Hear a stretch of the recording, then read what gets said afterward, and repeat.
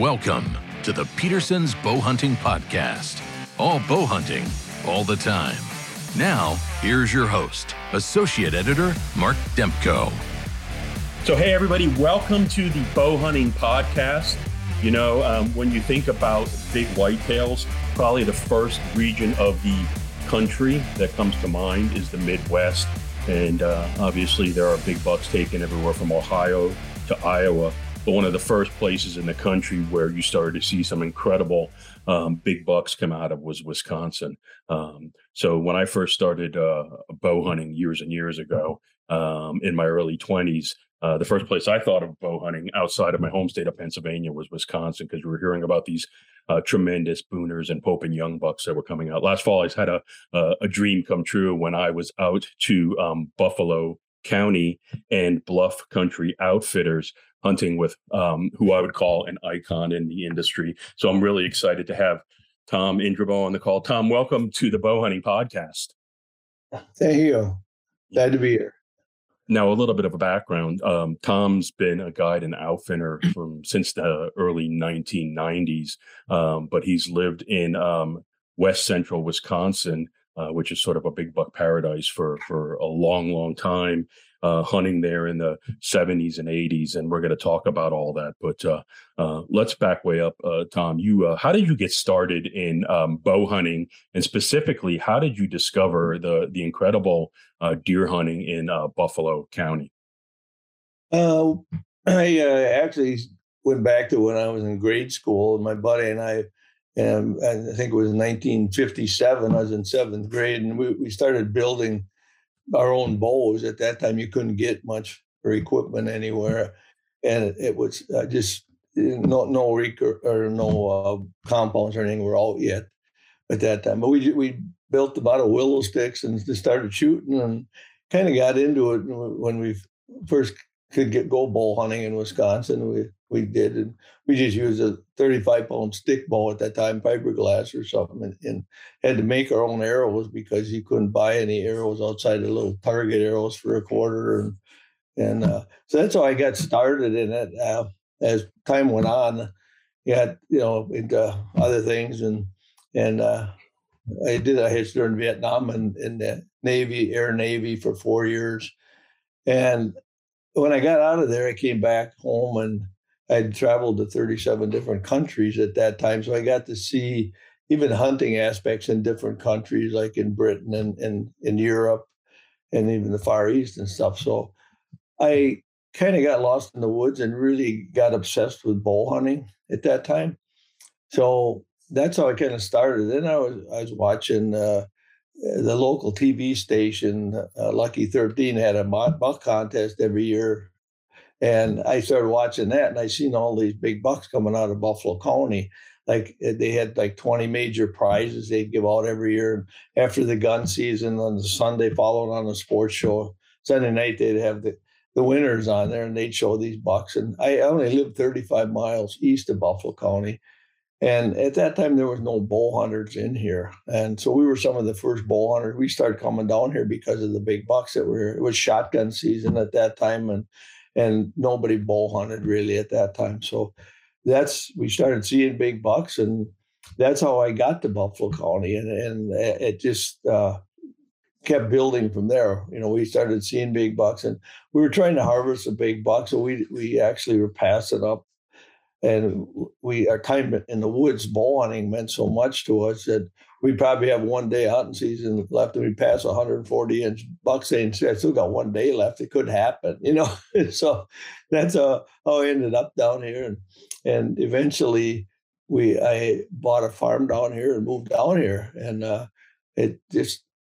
everything just kind of it fell into place. It wasn't anything I'd planned on really. I just wanted to hunt deer and be in the woods, and I couldn't get enough time in the woods. I got obsessed with it. And then we started filming deer. So if we weren't shooting or passing up, 140-inch deer, at least we got pictures of them and say it could show. We got to build a contest between my buddy and I who could get closest to the biggest buck. And it was a challenge of it, was the fun part about it. And we were learning as we went. There wasn't much out in any magazines or anything at that time about deer hunting. Nobody knew too much about whitetails at that time. So that just all came about in later years here. So. Yeah, and you mentioned that you started filming. So we're talking probably back, believe it or not, you started doing filming in the 70s and 80s, even maybe before you bought your farm and expanded your property and opened the guiding service. You were filming with the old style cameras. And if I remember, when I visited, you told me you had to spend an extensive amount of time cutting all that footage down into a tape that you could share with friends, with family, with other hunters. And there's a pretty interesting story behind that, how you put that all together, wasn't it, in the old days? Well, it was my brother-in-law had bought a VHS camera at the time, and they just came out. And of course, they weren't very good quality back then. But he said, take that camera down there and film some of them big bucks. So all fall, I was filming bucks. And at the end of the year, I had, probably 50 hours of footage. And so what I did is condensed it all down. I just copied it to another tape, kind of just took the highlights off it. And then I got it down to 4 hours, and I got it down to nobody's going to sit there 4 hours and watch. So I got it down to an hour. And then I gave it out to the farmers that we were hunting on their place, because you could hunt on anybody's place at that time. It was all wide open, basically. They said, we can't get them with a gun. Knock yourself out in these hills with a bow and arrow. They didn't understand bow hunting and stuff. And so we just enjoyed filming deer and trying to get a big one. And that's how it kind of all started. As far as filming, when I filmed it, I put that tape together, and I gave it they showed it to their friends. They were basically meat hunters at the time, which it was back in the day, driving deer. And they only hunted a few days out of the year in the gun season. Mm-hmm. So there was nobody out there bow hunting but us. So we got to film these deer doing their daily routines and what they do during the rut and stuff. And we were learning at the time, which was our challenge and kept us going. And then when they looked at the tape, they showed it to their hunting buddies, and then they showed it to theirs. So I actually I had 600 calls of people that wanted that tape. And I couldn't find any place to produce them at the time. So I just bought 5 VCRs and copied it over 5 at a time. And then the Quality Deer Management Association was in their infancy stages at that time. And Robert Manning, he was the chairman of the board for them, and they saw the tape and they called me, and they were holding their meeting in Atlanta for all their staff, their advisory staff, which was made up of all the biologists from the different universities that had deer study programs. It was Harry Jacobson, Mississippi, James Cole from Texas, and all those guys. Well, anyway, they asked me if I'd send a copy of that tape to all of them, and they looked at it. I didn't make it to make a video. It was just the highlights of the year and what I saw and what I figured out. So anyway, they called me back and wanted to know if they could use that tape if they put a 3-minute blurb in there about their organization, that this is generic, you can do this anywhere. And I said, well, that's good, advertising for me. So I said, yeah, go ahead. And so they ended up buying tapes from me. So to do that, I had to go back in and re-edit the tape. And it was just like, 5, 10, 15 minute segments because of the quality of it. I spent over a month at a public TV station locally here in a small town. And they let me use their equipment at night to redo the tape. And I'd go in there at 10 o'clock at night when they closed down and work till 8 in the morning. And then when I finished the tape, then the Quality Deer Management used it to send out to all their members and stuff. But it wasn't planned or anything. It was just came about by a passion for hunting whitetails and learning about them. So. Yeah, and when you're talking, we're talking about you have some really big bucks, some really quality deer out there. To put this in perspective, the county that you live in, Buffalo County, actually has produced more Boone and Crockett bucks than any other single county in the United States. So when you stop and think about that, it's absolutely incredible. So you live in the number 1 Boone and Crockett producing county in the country. I was amazed when I found that statistic out from the Boone and Crockett Club. But so you had been following these deer, and you've learned a lot of interesting things about their behavior and things like that. And before we jump into that, I have to say, so you started your operation. It's wonderful. It's nestled just outside the Bluffs in Buffalo County. And for people who aren't familiar familiar with that. Buffalo County is right along the Mississippi River, and then you're up in the wooded hills and the farmland. And you started with a small farm. I think it was about 150 acres. You added another 100 acres, and you got to the point where you were leasing about 4,000 acres. And you've really managed the properties intensively for deer with food plots. You put a number of water holes in there to hold the deer, and then you've worked very closely with the farmers. You've cut trails in there that the deer will use to travel and things like that. So it's a really incredible operation. It's a wonderful experience. And then also to protect the deer, let them get some age on them. I believe if anybody takes a deer, it has to be a 140 class or bigger. Yeah, as far as managing deer, I mean, I'm constantly learning yet, and I get to spend full time year round at it. Basically, I haven't shot a deer personally myself since I've been on the farm here, which is 28 years, and I get to study them every day and run cameras, film them, and deer we take, age them, and see them over the years how they develop. And what I learn about that is what I get out of it. If I can get somebody else on a big buck, that's harder than if I could go shoot it, because I gotta explain to them all the options of going into the stand and what I expect to happen there or whatever. But the whole process of bucks and buffalo here, the terrain here, has to do with why there is so many Boone and Crockett bucks here in Pope and Young. The things you learn over the years, and I learned at a lot faster rate. This outfitting came about by accident to me. I dreamed when I hunted down here about owning a farm down here, and I could never afford it. And then it came along at a time where I thought, well, I'm a jack of all trades. Maybe I can swing this, if I can. And when I bought the farm, I was back, when land was a lot cheaper. Deer hunting has driven the price out of sight around here. But anyway, it was at a time when I thought, well, I can. And the first year I was in here, I had a local taxidermist. Why I hooked up with Pat Reeve, and he worked for me when I started out. And that's kind of where he got his start too. And he was filming over in Minnesota a little bit with still cameras and stuff. And so him and I got together and kind of laid this out here. And the farm here was to really produce big deer. The terrain here is the answer, because you can't own enough land to really house huge bucks. If they go in the neighbors and they get shot or whatever there. So that whole issue is what I learned about that. There's only a certain small percentage of deer that ever really become, a good trophy buck. I would say 80% of them will never get there, at least 80%. And that said, they need to be harvested because you get too many deer and your herd declines too. So you need to keep the numbers down somewhat. So over the years, I did a lot of hunts with first-time hunters that shot their first deer here, and they didn't have to shoot a 140-inch deer at that point.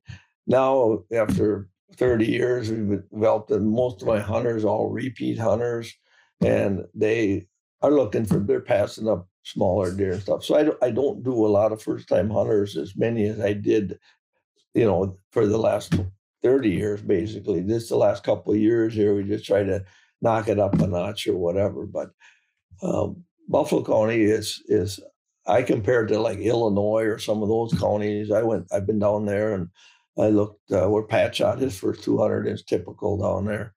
And I went and got in a stand and looked at those farms. Were probably 30 times bigger than the farms here in Buffalo. Mm-hmm. In Buffalo, guys come in here and bought up. The farmers sold off little chunks of woods and stuff that they weren't using, basically. And it got to be a lot of hunters here. But most of them are bow hunters, and most of them are QDMS. They were shooting a lot of 3-year-old bucks, and they were basically a lot of them around. So when they first came in, but now they've been here years and they've kind of upped their standards too. So it's been getting better, since I've been here, actually, even. And that's impressive when you consider the rich heritage and reputation when it comes to big bucks. Now, one of the things you touched on as we were talking in these last couple minutes is you mentioned you also run a lot of trail cams, and I wanted to touch on that because when I was out hunting with you last fall, we had a front come in and it rained for mostly the first 2 days that I was in. And you were watching the weather and you said, when this clears out, I think it's going to be pretty good. And you have a 200 some trail cameras set up across your property. And sure enough, as that front started to move out, those trail cameras started to take pictures of bucks as they were starting to move and work scrapes and things like that. That was the third week in October. But the reason I bring that up is you've been taking so many pictures of the deer in your area over the years. You were actually doing this well before, like there were trail cameras were mass used. Nowadays, you can go out and get a trail camera for $100, $200, $250. You were doing this. You were sort of at the forefront of the revolution of doing this. You were getting trail cameras online, clearinghouses and things like that. Talk about that. Like, how did you get started in that, and how much work was it when there really weren't easy to use trail cameras? Well, we're looking back at it, it was pretty obsolete, but it was exciting at the time because it's all we had. And the first ones we used were a string that connected between two units across a trail, and something would walk through there and bust the string. It would tell you the time they went through there. So all you had was a time. You didn't know what it was. Then you tried to put a height so a coon or something wouldn't trip it, but you never knew what it was. But then they went to it was a beam that you had to set up and it would shoot across to another receptor camera. Uh-huh. And when that beam got broken, and then we started running when the trail cameras came out, the first ones, they were just 35 millimeter, and you could have a roll of 12 or 24 pictures, and a lot of times it was triggered by a weed moving or something. And of course, you were so excited you had to drive to town to get it developed at 1 hour, and you get maybe not even get a picture, out of 12 or 24 or 20, whatever you had for filming it. 36 is the most I think you get. Anyway, so as I played, when they came out with digital cameras, they were like $1,200. They were expensive, and so what we did is I went online and I looked at you could buy sensors, and then you could buy a Pelican plastic case, cut holes in it, glue some glass pieces in there and stuff. And it was a lot of work to make one. I think they cost us about $300 to make them. The cameras we put in them were Sony cameras that were point and shoot cameras, and those companies, about every 2 or 3 years they came out with a new model, and then the other ones were basically obsolete. So what I did, I ended up buying 100 of them at one time through Office Max. They sent all their cameras to one store that they were phasing out, and then my son and I, we built cameras out of them. And that's how I kind of got started. And then, of course, they progressed over the years, and now they're transmit to your screen and whatever, if you buy a program, and whatever. So we have some of them, and I still run the 360 cameras. Most cameras, I have 2 big totes full of junk cameras, because anything electronic in nature or the weather and stuff, then they don't last that long. Bears bite them and tear them up, and coon get into them, and they get knocked into this creek or something, and if they get wet, they're junk, so. But I have a variety of cameras now, and usually they change those models every year just about. And I just use them until they don't work anymore, and then move on to something else. Or I probably got, I think, 6 or 7 different types of cameras out there right now. Yeah, and obviously most of the cameras you run now are contemporary digital trail cameras. But the reason I mentioned this, when I talk about, you're running trail cameras, and you've been doing this for 40 years. You've been running your Bluff Country Outfitters, your guiding service, for about 30 years. But I think you told me you amassed over 600,000 photographs of deer at some point. And sometimes you had a history with a specific buck that was maybe, 8, 9, 10 years. So you really sort of had a great history of some of the bucks you think. How many bucks you think you get on camera every year, give or take? Well, what I do now, it's so time consuming. It's a full time job basically. And luckily I've had time to do that. I really look at, I gotta cut that down a little bit because it gets to be too much. But I usually catalog about 300 different bucks, and I'll have a folder on each one of them. And then I can look back from year to year. Some of them I've been able to follow up to 14 years that are, especially albinos, because you can't shoot albinos in Wisconsin, and they're protected. And I've had several that we've had 14, 15-year-old that they got. And for an albino, that's older than really a regular deer. Most of your main deer, bucks peak out about 7 as far as size, horn growth. Then they start going downhill. So the ones I usually catalog them, and then I go back from year to year. Some of them disappear. It still amazes me that you don't see them for a year or two, and all of a sudden they show back up again. And I don't know where they go or how far they go or whatever. But I've had that happen several times. Other ones are just home bodies, and they stay right there, and you get them on. There was a buck on the farm here several years back that called Moses, and there's a lot of stories and film about him. But I probably had 2,000 pictures of him over 6 years, and he just he ended up getting shot, and it was fun to. He actually got harvested, and then look back to all the years. We had the photos of them. I have mounts of all. We found sheds off them every year, so I had all the mounts mounted of each year, how he progressed, and so it's just been a study on how they grow, and the horn growth on them. Learned a lot from that. There's some deer. I had a girl shoot one here 2 years ago that scored about 125 inches. It was a 5-year-old deer that I had 5 years of folders on that never developed into anything much. He was real heavy. I was a good deer to harvest because he was driving everything else out. He was real heavy horn, but nothing there much, just mass, Yeah. No, and yeah. Go ahead. Sorry about that. No, it's interesting. The photos themselves, with that many photos, you say 600,000. That's probably the ones I've saved, and I probably saved 1 out of 100. I have my camera set at 10 and 15-second intervals, so I don't miss anything. So when I look at a card on it, if I have it out there a week, there's maybe 5,000 pictures on one card. When you got 200 of them, you're looking at pictures forever. You got to really go through them. But I probably save 1 picture out of 100, the better ones, and of each individual deer, and then I put them in a folder. I do study times from year to year. I can look back and see what time that deer was in a certain area, why he was there. If he was there feeding on whatever feed was prime at the time, if it's in August, if he was on alfalfa or beans or whatever, if it's on apples or acorns later, and learn to move the camera according to what those bucks do, put them in a place where they're going to be and have a reason to be there, so.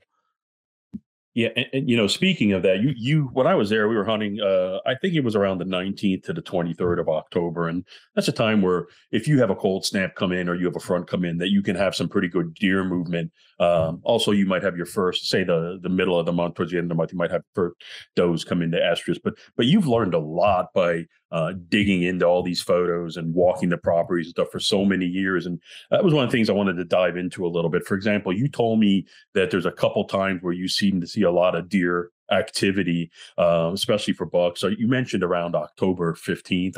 I think you mentioned October 25th or 26th. I don't know if you recall that when we were chatting, but tell me a little bit about what you've learned as far as when you start to see those little peaks of buck movement in the second half of October, and sort of how you came upon those highlights. Well, that, of course, being obsessed with studying whitetails and learning all about them. Back in the day, years ago, there was a big buck hit by a car down in Illinois. It was a world-class deer. It was 200, and so it would have been typical, but it had a common base point, or it would have been a world record.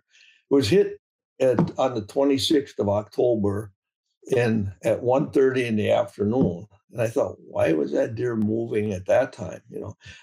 About 10 years later, there was another big world-class deer hit in Minnesota, and it was the same time. It was like 1:30 in the afternoon on the 26th. And then we were bow hunting probably 30 years ago, but I was hunting out of my camper 2 miles back on a ridge behind a guy's farm here in Buffalo. And we'd hunted in the morning, my buddy and I. We were in at 8, and we were taking a nap basically midday. And the farmer was chisel plowing his field. He went in for lunch. He came out at 1 o'clock, and he's pounding on the camper door. And, geez, I just seen the biggest buck of my life, just making a scrape right along the edge over there. Well, I started thinking, why was that time important? And then I started to say, why? There's something going on. And well, running trail cameras and pictures as much as I did, I learned that I was able to follow some of these bucks almost day to day, what they did. And I learned that a 4-year-old buck, it's a totally different animal. His lifestyle is totally different than a 1, 2, or 3-year-old. And what those 4-year-olds do is they're in bachelor groups on their summer feed, and wherever the feed is, and it might be. And about the 1st of October, they become loners, and they leave those bachelor groups, and they move back into their security spot, maybe where they grew up or were born, or where they can bet and they feel safe there. They got escape routes, and there's really no way to get out. So when they move back in there, and I've been able to document this on a few deer, day to day, almost to the minute, and they end up, when they move back in October, they become nocturnal. And I'm talking about 4-year-old older bucks. And they lay up in their security spot. They come out and feed about half an hour after dark, almost to the minute. So they're really unhuntable at that time. If you try to get in them, they're going to see you coming and get out of there before you even see them. And they're not moving around. So at night, they'll go to the pond areas and stuff, watering holes where the family groups hang out. They're back bedded before daylight again. About the middle of October, it's usually around the 11th, some of the older does will cycle, and those does come into heat, and they might not stay in heat for more than an hour or so, or they might actually stay in heat long enough to get bred. But those bucks will make a move on the 11th, and they'll go to those rut areas where were hot the year before, looking for that doe. And if she comes in there and she'll go and work a scrape, and it took me 10 years to figure that out. I was sitting on a scrape area that would tore up every year, and I finally sat it before there was any sign there and watched it happen. And the doe come in and drove her fawns off, knocked them right on the ground, and they were bleeding, and finally, and then went and urinated in the scrape. That was on the 11th of October. Well, those bucks, they hook up with that older buck at that time. Once they leave that, those younger bucks smell that, and they just tear it up. Those become hub scrapes because she left her scent there. Those bucks are there every day, and they'll come in. I've sat them, and the younger bucks will come in the morning, and they'll actually work up those scrapes in bed and lay right by them.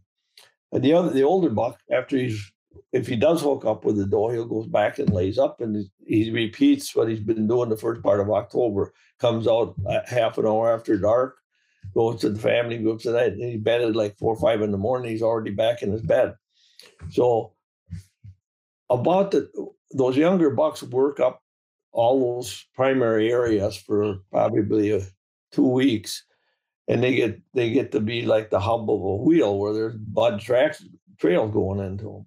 Then the older buck, it's usually around the 25th, 6th, or 7th, and that's they'll come in and downwind those areas that have been worked up by those younger bucks, and they only do it once. They come in and they'll downwind it, then they'll go into it, and then they'll work it, and then they'll go to the next ridge, and they move all day that day, and they make a big loop, and they come back, and then they lay up again for another week or so, the end around Halloween right in there. And they stay back. So that's when they're vulnerable on that 25th, 6th, or 7th. And been able to document that, and bucks that we hunted then and were shot actually on those Boone and Crockett bucks shot on the 26th, 27th, and 25th, right in there. So it's a little window in there. But all they're doing is familiarizing themselves and leaving their scent on a spot a doe has already left her scent in. And they've been with their first doe in November, and they've been with her up 2-3 days. Younger bucks probably been chasing her around for 2-3 days, and then they step in. Once they breed her, wherever they're closest to that line, they run on those in that window there on the 26th. They get back on that line, and the first part of November, there's 80% of those does get bred at that time. They don't have to go far. So once they leave that doe, they get on that line, they check the next one, and they usually hook up with the doe right away. And toward the end of that, probably toward the 20th or almost toward Thanksgiving, the post rut, most of the does are bred at that time. Then they can't find one. So they make one last hurrah. They might leave their area and they might travel 6, 7, 8 miles in the night. And if they don't find a doe, they'll be back. And then they lay up for winter, and they lay up for a couple of weeks. And so those all came about by photographs from trail cameras, and then being able to see what they do from day to day by having enough cameras out there. So, and it all fit together. That's nothing's cut and dried, but that's a majority of what happens in hunting a bigger buck. You got to hunt him on his terms, basically, when he's on his feet. In the rut, you can get him moving from one doe to the next. Toward the tail end of the rut, he's got to move farther. So they've done studies on that in GPS bucks. State of Pennsylvania DNR, they have collared deer and GPS them every 20 minutes for 2-3 years. And what they do is basically they in October when they lay up, they travel very little. They're less than a mile a day at night, and then. So in 28 days in October, the ones they studied traveled less than like 24 miles in 28 days.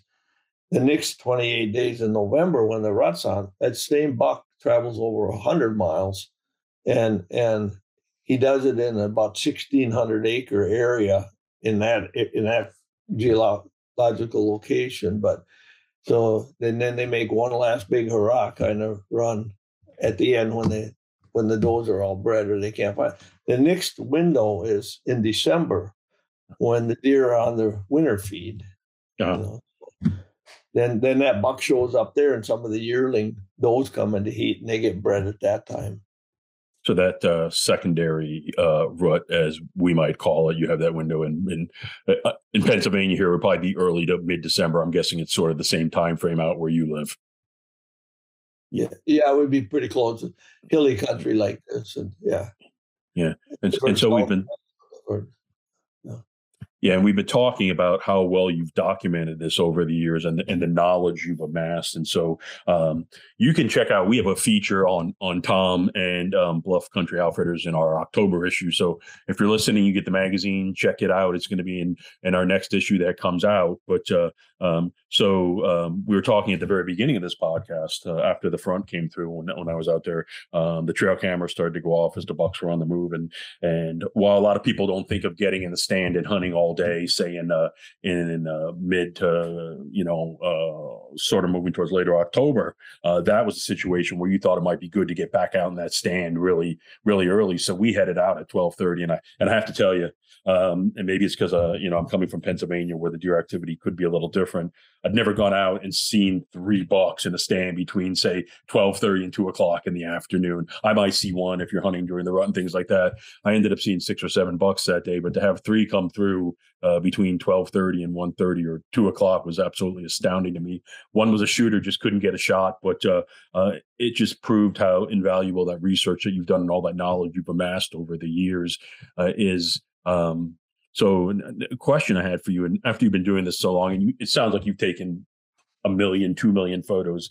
Is there anything about deer behavior and deer patterns that surprises you at this point anymore? Have you, or do you see something every once in a while where you go, I think the biggest thing that I questions with is knowing, how they travel, what they do is how many deer I get on my cameras, the numbers of them that it's hard to believe there's that many deer that you never see them much. I mean, it's at certain times of the year, like I was out filming last night. In July and August, both of the Bachelor Group big bucks are out. I filmed 2 Boone and Crockett bucks last night. And that's a good time to see what's in the area now. But to run the cameras and get the numbers of bucks on the cameras that I do, it amazes me the numbers that are there. It kind of blows me away because it seems like you should be seeing them all over the place, but they are so elusive, and I guess that's a challenge of hunting them. It's amazing. So if I'm understanding you correctly, you pick up a lot more deer on camera than you ever see or the hunters ever see in the field. Yeah. So that, and I think that is amazing. And like you said, there's going to be peak times where they're going to move, or you might see them in the Bachelor Groups now in the summer feeding when they're on those patterns. And then again, you told me that it can be really good hunting once that winter weather sets in out your way. How's that late season hunting? Can that be pretty good on your area? Do you have bow hunters that will come out and want that challenge of hunting in the extreme cold where there's snow on the ground where you might be able to pattern a buck fairly well? Yeah. Talk about late season. I don't do a lot of late season hunters anymore, but I used to. And we shot some huge bucks late season. And one particular year I'll remember was probably about 10 years ago. I was running cameras, and at that time you could feed deer. So we had a little corn out there, and it was a pick cornfield, and we just dumped a little corn. So they were coming to kind of a predetermined spot there. And it was, I was getting a really good buck on there, and we got a cold snap, and it was 16 below and it got down to that. It was like for 4 days in a row, it was cold. And Brian Lemke was hunting, and he actually went in the afternoon, pulled the card out of the camera and sat there, and he didn't see anything, and checked the card, and the buck had been there, and he bumped it off when he went in. He didn't see it, but it had been there right when he went in.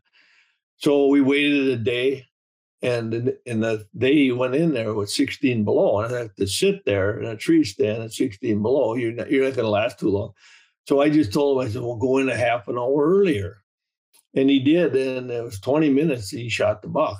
And that buck was coming in there like clockwork.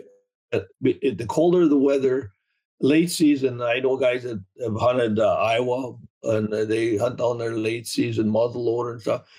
If they get cold weather, they always fill up. If it's warmer, if it's in the 20s or 30s, they never hardly see anything. What it does is the deer burn off, calories and stuff, and they need to come out and feed earlier. So if you get 3, 4, 5 cold snap days in a row, the hunting is great. And they're all concentrated on food sources. It's winter feed at that time. So if you have big cornfields or, wherever they're feeding, and you can determine that because you can see the sign there. Usually it's snow on the ground and stuff by then. So we shot another buck the next night that Brian shot that one in that cold weather, and it was the same thing. Within 20 minutes, he shot it. Was coming into another farm we had, and so those deer were real predictable at that time. But it all depends on cold weather and the amount of days you have cold in a row. Well, the last question I have for you is, now you've been doing this over 4 decades, so you put a lot of time, sweat equity, and work into not only your incredible guiding service, but also documenting the deer, videoing, photographs. What keeps you going at this point? What's that drive? The drive is I'm still learning. You never learn at all. And I've learned a lot from hunters I had. Over the years, I've did hundreds and hundreds of hunters that are good hunters, and I've learned a lot from them also. But it's everything I learned that's a new thing I didn't realize. It all reflects back to the years in the past, and then those things will light up like, oh, that's why that happened, or that's why that happened. And if it was cut and dried and it was easy, it wouldn't be a challenge. I wouldn't be doing it. It's no fun. But I couldn't spend enough time in the woods, and deer are. I suppose you could, compared to people, everyone's different, but yet the whole thread that runs through the whole thing is there's things that repeat themselves, and they're creatures of habit too. And if you put all that together, say, well, what are they doing this time of year? That's why I move my cameras around and able to capture a lot of them. When about every 2 weeks, as the year progresses, deer are doing something different, and especially in the fall when hunting season comes. They transmit from grazing to browsing. When the field feeds, like in October, they move, and then they go to acorns are falling, maple leaves. So they go from one thing to another. So you got to move with them, kind of. Yeah, and thank you for sharing so much of what you've learned over the past 4 decades. I'm sure everybody listening is going to find this really, really helpful. And before we wrap up here, I do want to say, if you're looking for a classic Midwestern whitetail hunt in one of the best areas in the country, no doubt, check out Tom Indrabo and Bluff Country Outfitters. It's located just outside of Alma, Wisconsin, in the west central part of the state. Beautiful, beautiful country, big bucks, and there's probably no better time to be out there than late October and obviously the rut in November, but just a first-class operation you run, Tom. So thank you so much for joining us on the Bow Hunting Podcast, and good luck with everything this fall as hunting season rolls in. I enjoyed it. It's been always fun to get together with you. Thanks for downloading the Peterson's Bow Hunting Podcast. All bow hunting, all the time. Pick up the latest issue of Peterson's Bow Hunting Magazine on your local newsstand, or connect with us online at bowhuntingmag.com.